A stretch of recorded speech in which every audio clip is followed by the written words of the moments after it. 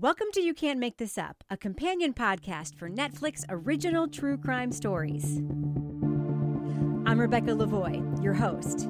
Each episode, we take a close-up look at a true crime narrative, documentary, or series, and I talk to the people who made them, diving deep into the backstories and getting answers to questions raised by what we just watched. Up this week, part 2 of our special coverage of the docuseries Cocaine Cowboys, Kings of Miami. I had the opportunity to speak with 2 of the most compelling contributors to that series. First, you'll hear my conversation with former drug kingpin Jorge Valdes, who was instrumental in establishing the Colombian cartel's drug operations in the U.S. As we learn from the series, it was Jorge who eventually handed off this billion-dollar drug smuggling empire to Sal and Willy. Then, I sit down for a conversation with Marilyn Bonchea, Sal's on-and-off girlfriend who helped him run the cartel from prison and who eventually became the key witness in the government's case against him. A note to listeners, this episode contains spoilers, so make sure to watch all 6 episodes of Cocaine Cowboys, Kings of Miami before listening on.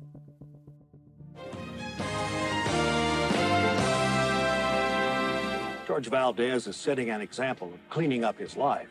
I didn't walk away because I got arrested. I didn't change my life because I'm sorry I got caught. I walked away because I want nothing to do with that world.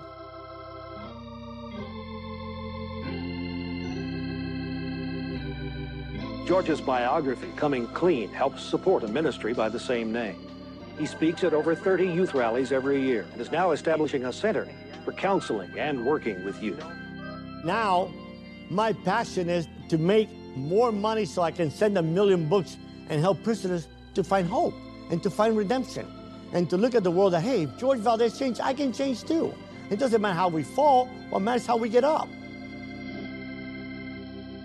Jorge, welcome to You Can't Make This Up. I'm so excited to talk with you. I'm so excited to talk to you, Rebecca. I want our audience, and also me, to know more about your origin story. You were born in Cuba. How did you end up in the U.S.? So my mother was a very religious person.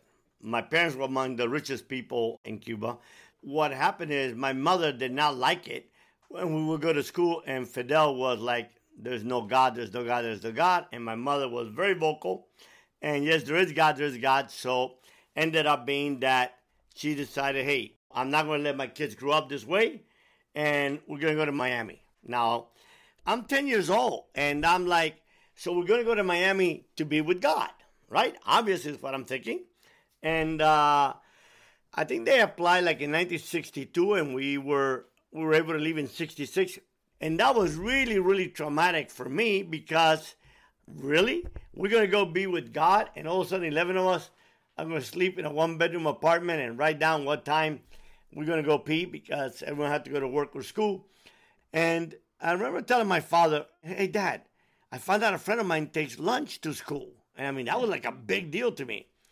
And my friend said he gets food stamps. And I'm like, Dad, you know about food stamps? And he just nods his head.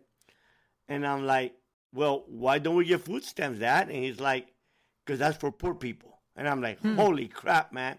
We have not even made it up to poor yet. We got to climb up to get to poverty. And I said, Dad, we're not poor?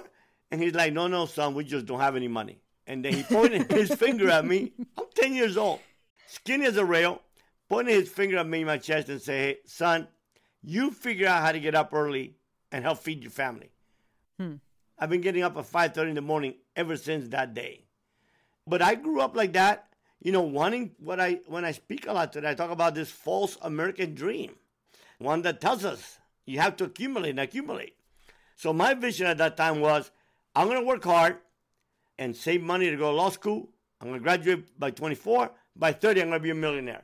That was my vision. That was my life. Never did any drugs. All the alcohol I drank in my life till the age of 20 could fit into a little teacup. Never did nothing wrong. I was like a straight A. I mean, I was, honestly, I think if you look in the dictionary for nerd, there would have been a picture of me.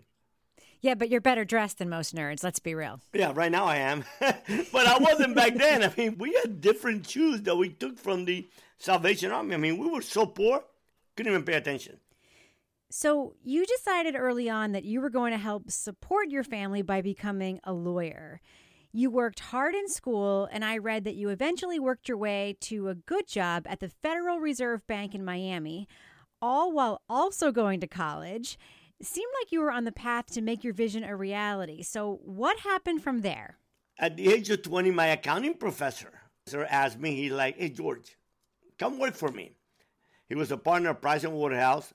He did not speak Spanish. And he's like, you do my Spanish clients, and I'll give you a secretary. I'll give you office. I'll give you all you need to start your own business. And I'm like, this is the first evidence that there might be a God. I mean, someone's doing something for me. So I agreed, and I went to work for him, and I'm like, now I can probably save some good money and go to law school, stay with my vision. Didn't turn out that way, though, right? No, it did not turn out that way. Tell me about that. Well, what happened, he's telling me, hey, I got this client, and he'll pay you $1,000 a month. All you got to do is go there every Monday for, a couple, 2-3 hours and organize their books. And I'm like, wow, $1,000. I mean, that was like gold mine to me. So I went, and I never forget the first Monday. It's a little bitty grocery store. This thing is like in those little strip malls in Florida, small. And had a little office in the back. And I walk in there, and I see this paper bag, and it's $175,000.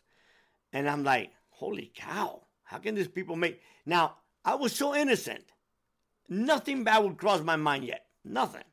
So I did my accounting and all that, wrote that down, went to the bank, literally with a paper bag, and deposited the $175,000.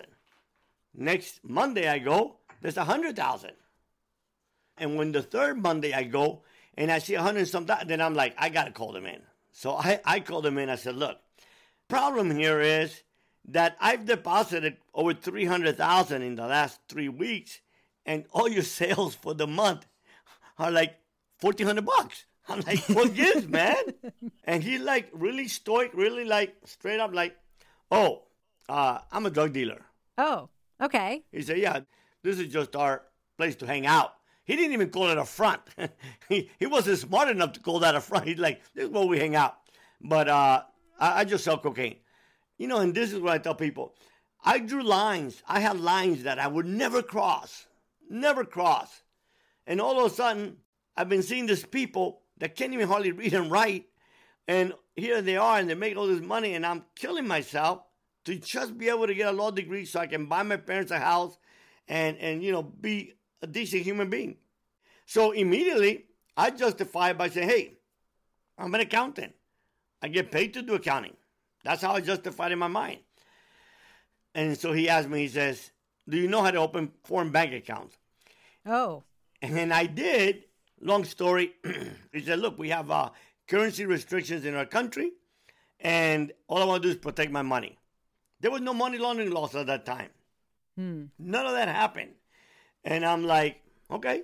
So I opened those 3, then I opened another 2 and 4.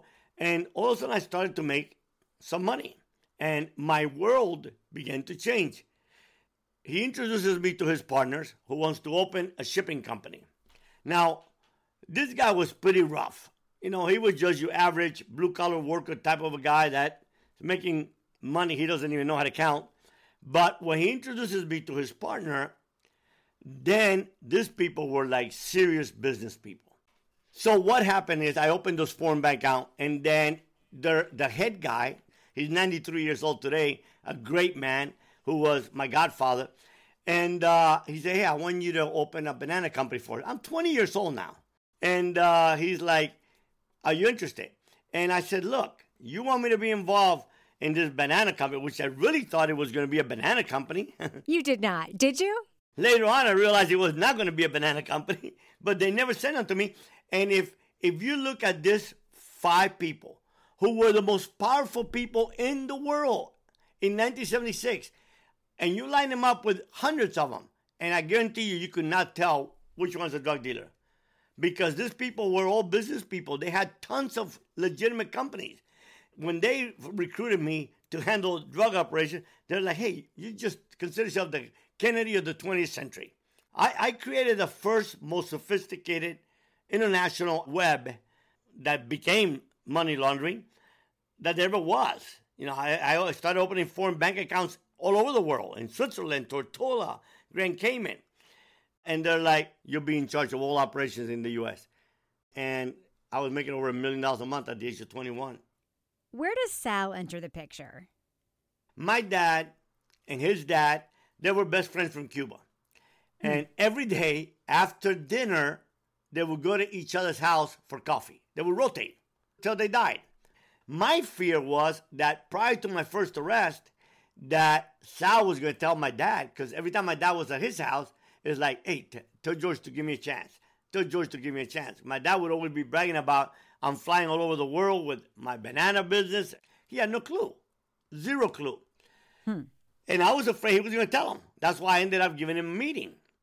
Okay, we learned from the series that you took a meeting with Sal, gave him a chance, then he started working for you, but then you get arrested and hand over the responsibility of running the cartel operations to Sal.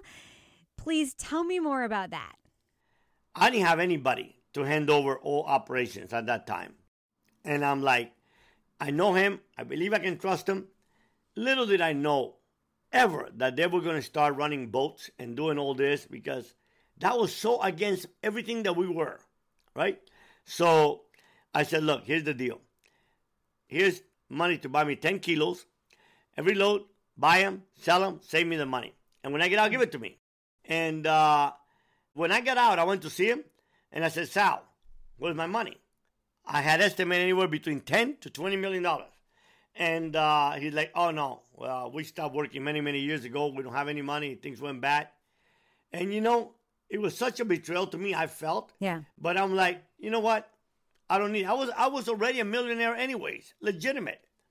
And I walked away, and I tell people, if they kept going like apparently they did, it was the best $20 million I ever spent in my life. I thank God, because when they asked me to testify for them, which I also testified for them, I was able to honestly, under oath, say, look, I have to believe that they stopped dealing drugs. Because for me, and I looked at him in the courtroom, I said, for me to not believe that is the biggest betrayal in the world. It's unfathomable, and they have to be the biggest SOBs to ever do that. To someone who took him from being dead broke fools, that that's all they would have ever been, to becoming multimillionaires in 6 months. And it was sad. It was really, really, really sad, because I loved him like a brother. Didn't see him much after that. And it was good for me, because history, you know, to show what all that happened. So anyway, long story, I felt that I was betrayed, but I don't need, I was already a millionaire anyways, legitimate. I had a multi-million-dollar horse operation. Wait a minute, you had a multi-million-dollar horse operation? Yeah, I was the largest quarter horse breeder in the country. I built a hospital in my farm. I helped devise the first artificial vagina with the University of Colorado. So I did not expect you to say that. Yeah, to collect horses, by the way. Let me clarify that. To collect semen from a horse. Yeah, the context, I was able to figure that out. So anyway, and I was making $1 million breeding horses. And when I got out of prison, I had someone doing everything for me, because I was under parole. So all I did is authorize when the plane would come and not come, and pay some very high officials that we had on the payroll. I'm making $1 million a month for doing nothing. So all of a sudden, for me to say, I'm done with this life, people say, was it hard? Well, I used to say that roughing it out was having to go first class. Yeah, it was rough giving up my jets. Yeah, it was rough. The roughest thing, the roughest. It wasn't even rough giving up the $1 million a month. It was the power that came with it. That is the most insidious drug ever. George, let's back up a little. You got out of prison expecting money from Sal and Willie, but they lied to you, saying they didn't have the money because they closed down the operations you handed them, but you were still a millionaire because of your horse breeding business, but also because you continued to work for the cartel for a few years, handling some minimal, discreet operations. Now, I want to hear about the moment when you finally decided to walk away for good. One time it was an event. My daughter was sacred to me, my baby girl. It was the most sacred thing that I had. And I was partying with some Hollywood celebrities in my ranch, and my ex-wife dropped her off. And it was shocking because whenever I had her with me, I never had no women or nobody around me. So I told them, hey, keep her in the room. Don't let her get out. But for whatever reason, till today, I would have bet anyone $1 million that no one could have gotten close to my bedroom door. She did. And she started knocking and saying, Daddy, it's Crystal. And I've never felt so filthy and dirty in my life. It was like, just if you can visualize you're in a canoe and your child is drowning and you're touching the tip of their finger and you can't save them.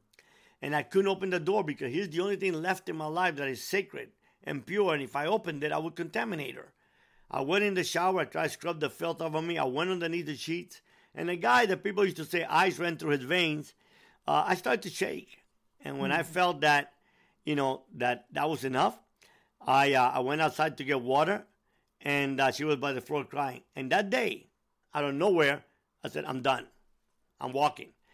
So what did that mean? You walked away. Like, how did that look for you? What that meant was that I was done with that world. I had everything a human being ever dreams of, what I thought would ever make me happy.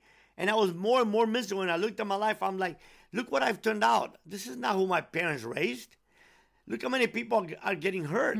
All that was killing me forever. And then in the morning, I called the head of what you all call the Medellin cartel. And I'm like, hey, I'm finished. So you had all these millions of dollars. You had to give them up. Are you happier now than you were then? I'm the happiest human being. I was happier within 6 months of having nothing because I made up my mind I was going to become somebody else. I'm happy now because I get hundreds and hundreds of letters how people say, hey, if Jorge Valdes changed, I can change. Because at the end of the day, I think that the only thing that makes a difference in a human being's life is the impact you have on another life. So, yeah, I'm extremely happy. It was so interesting to hear your story, George. Thank you so, so much. Listen, it was my pleasure, and I'm glad I got to tell it because I'm glad that we're able to tell people, hey, that there is another way. Thanks again to Jorge Valdes for taking the time to speak with me. Now, here's my interview with Marilyn Bonchea. I was in the witness protection program till 2003. I lost everybody. Everybody that I testified against were my friends. I lost my family. I don't know where they are, except for my son. I have no idea if they're still alive, if they're dead, I don't know. I lost Sal. I lost everything. I even lost my 2 dogs. They finally died. So I ended up losing everything. Marilyn, welcome to You Can't Make This Up. Thank you. Thank you for having me. I feel you were very personal in the documentary, and I feel like I know you a little bit already. Are you hearing that from other people who watched it as well? Yes, I'm hearing half and half. I'm hearing, oh, you were the scorned woman who took the millions. And then I hear the other side where, it was great. We love watching you, that kind of stuff. I actually think that, first of all, you do not come off as a scorned woman who took the millions. I think that anyone who says that is bananas. I think that you really approach your interviews with a lot of heart and humor. And I was really moved by the fact that you are able to recount some very painful experiences or difficult experiences, but also sometimes see the absurdity in them. You know what I'm talking about? I understand. I think especially that comes across in the scene where you get pulled over and you're describing that incident and how, it really was absurd, that checking the trunk and you sort of not being aware of what was going on. When you think about those memories, is it long enough ago where you're not, feeling the moment anymore and you're just able to see them sort of as images? Or do you still feel them as if they happened to you very recently? I feel them as though they're flashbacks. Like if I see a cop car behind me, I'm thinking, oh, flashback, But other than that, I don't dwell on it. No. I would love to hear why you decided to become a participant in the series. It started out as I wanted to write a book. And then it turned into doing the documentary. And I just feel like I have a story to tell that needs to be told so people can make sense of what happened. Because nobody really knows what happened and why it happened. So what do you think most people misunderstood about your story before the documentary? Well, they didn't understand that. An example, all this happened because Sal wanted the ledger book. And a lot of people don't know that. They think, oh, I was after the money or whatever they might think. But it was actually, what started all this was a feud between me and Sal when he got out in 96 because of the bribe jurors.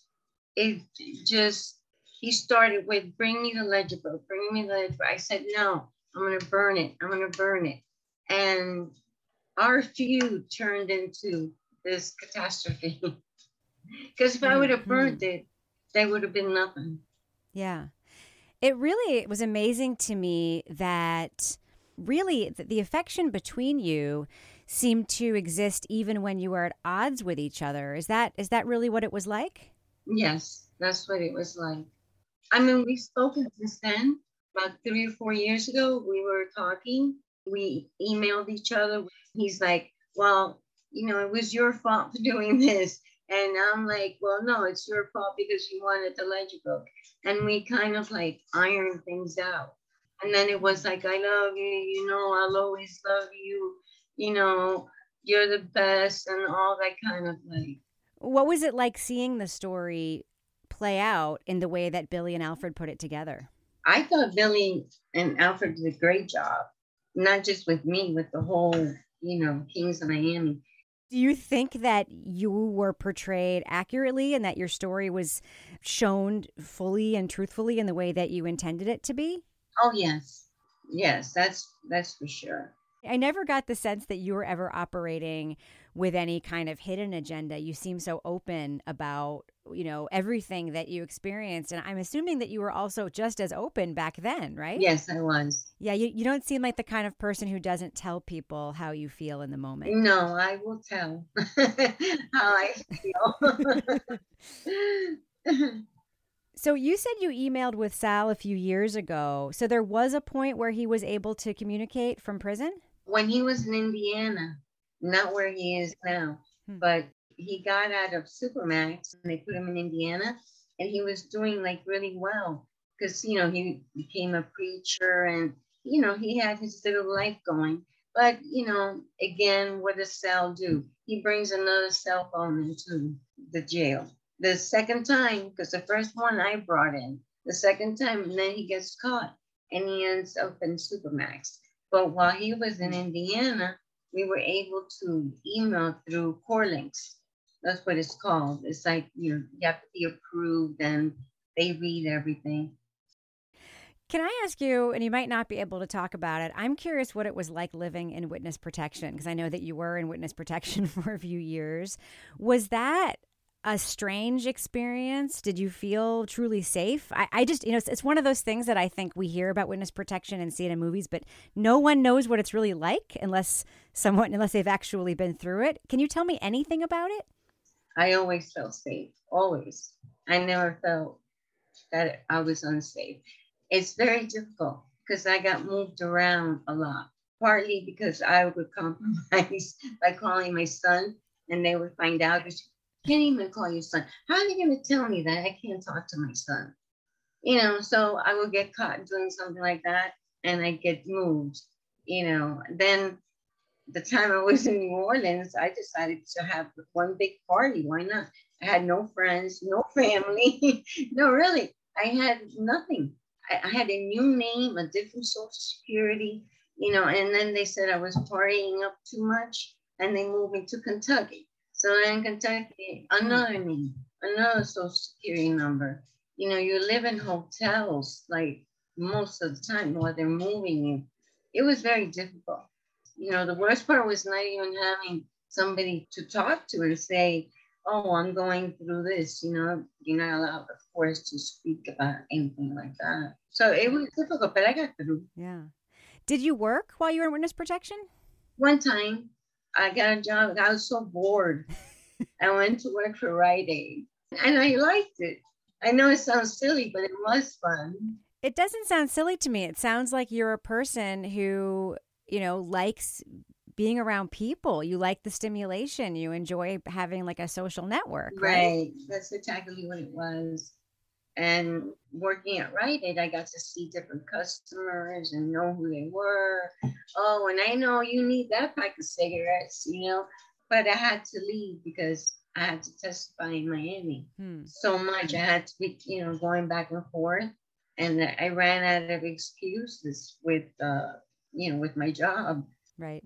It's not like you can tell the manager of the Rite Aid that, hey, I'm in witness protection, so I need a few days off. Yeah, I'll see you later. I'll see you when I come back. You got to get someone else to work the register and restock the shampoo because I'm going to be testifying at a major trial. That's exactly how it was. I'm curious, Marilyn. I mean, in witness protection, you sort of were living this alternate life.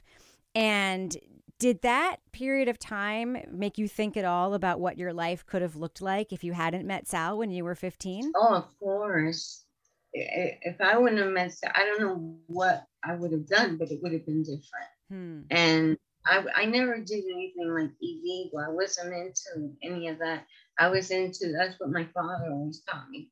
Go to school, but whatever you pick, but go to school and become somebody, have a normal life. And I don't think I would have gotten myself into all that trouble because when I did meet Sal for like the third time, I expressed to him, and he would even tell me, he says, I'm so sorry, you could have done more with your life, it's my fault, and that's just the way it worked out. I understand that you had a period of your life where you were a teacher. Is that true? Yes, I was a teacher from 1989 to 1991 when Sal got arrested. So you had this profession of teaching. You had the profession, obviously, you became technically a paralegal, I suppose, as we heard in the film. Yeah. Tell me more about your life. What other kinds of work have you done? What do you enjoy doing? I just would love to, the film just makes me want to know you a little bit better. And I think that's just part of who you are. You drew me in. So I just love to hear a little bit more about other things that you've done in your life. After I left the bakery, I was there for almost 4 years. I went into dental assisting, and that's what the money I lived off of, and I had my son, and I raised my son going to school and dental assisting. So that's what paid the bills. I'm curious because I imagine I again, and I'm being really honest with you. I really do feel like you told your story so thoroughly and beautifully in the film that I felt an understanding of you and an empathy for you and a connection to you, which I know probably sounds very strange. But I know that there are people who may not understand how you can still have so much affection for somebody who changed your life in such a dramatic way. How do you respond to that when people ask you that question, if they ask it to you? I think they blame me more than him. Is that sexism, you think? Yeah, I think like he was the good guy and I'm the one who brought him down, and he got 205 years because of me. But that's bullshit because he chose to be a drug dealer. I did not sell drugs. I wasn't a paralegal. I was a teacher. And then one day he says, oh, you need to Mark Dax, he's an attorney, because that's all you need to be a paralegal is a signature from an attorney. And I had my psychology degree, and I was never planning to be with Sal again. I had moved to New York in 1983. And I came back in 1986 because my deaf brother, my little brother, he committed a double homicide. Oh, wow. Yeah. That's the only reason why me and Sal got together again, because I had it with him. He was like, can I put the Rolls Royce in your name? Can you buy me a ranch? Can you buy me an RV? And I'm like always saying yes, yes. But only because I felt like I owed him. Because when my little brother committed murders, I didn't have an attorney, and I was a dental assistant. And I reached out to Sal, and I said, Sal, I need an attorney for Willy. This is what happened. And he was there on the spot that same night. saying, don't worry, don't cry, because I was hysterical. We'll fix this. So when he got in trouble in 91, and he asked me, about paralegal, if I would be a paralegal for him, I couldn't say no. I mean, I should have said no, but I couldn't say no because I felt, in my heart, I owed him. That makes a lot of sense to me. And I don't think that, in any other circumstance, if we weren't talking about exactly what we're talking about, it would make complete sense to anyone. And I'm honestly very troubled by the fact that people blame you for the outcome here. I think that that's typical. I've seen other women treated that way in other cases when they are witnesses or when they cooperate with the police. It's as if the women are responsible for the fact that actually happened, when really a woman like you is just telling the truth and telling your story, which you have every right to tell. I'm wondering how you feel, living the life that you lived when you see stories not like this one, but other kinds of stories about drug dealers and drug trafficking that makes it, that make it more glamorous looking than it is, or that sort of glorify it. Are you uncomfortable with that kind of storytelling? No, I'm not uncomfortable at all. Because there was a glamorous side to you. You can't take that away from the 80s and the 90s. At the other times, you don't see Sal running out the back door in a restaurant because the DEA is after him, and those are the little pieces that people don't know. He was a person and people treated him like a king of Miami, but he had feelings. And even though he did like some things wrong, he felt bad for what it's worth. At the end of the film, you say that you hope to meet Sal again someday, and I'm wondering what you imagine the conversation you would have with him would be like. Oh my God, we're both Cuban. And you just wonder what happened here, what happened there. It'd just be hours and hours of storytelling. And you still have stories to tell each other, you think, even after all these years? Oh, yeah. Huh. I still have stories. Are there fundamental things? I mean, you've talked about a couple of things that people don't know or understand about Sal. You said he has feelings. Are there other parts of his story that you wish people knew more about? That everybody does bad things, but in the end, he was a good person. And that's hard for some people to understand. Can you tell me something about him being a good person that would illustrate that? I mean, did he, obviously he was very generous and helpful and was there when you called him. But what other kinds of things would you say would prove to someone like me who's never met him and probably never will? Like what makes him a good person to you? He was funny. He was generous. If he saw you were in trouble, he would jump in and help. He just had a good heart.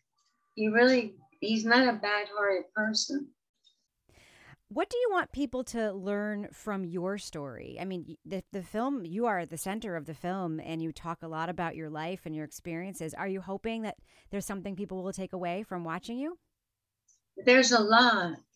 I go all the way from being a little girl and being raped by my older brother. Then after that, I went through having a fiance. This is recently, five years ago. He shoots himself in the head right in front of me. Oh my goodness. So I want to speak about, let's say, being raped when I was a kid, and that happened. I felt like I had nobody to tell a story to that would believe me.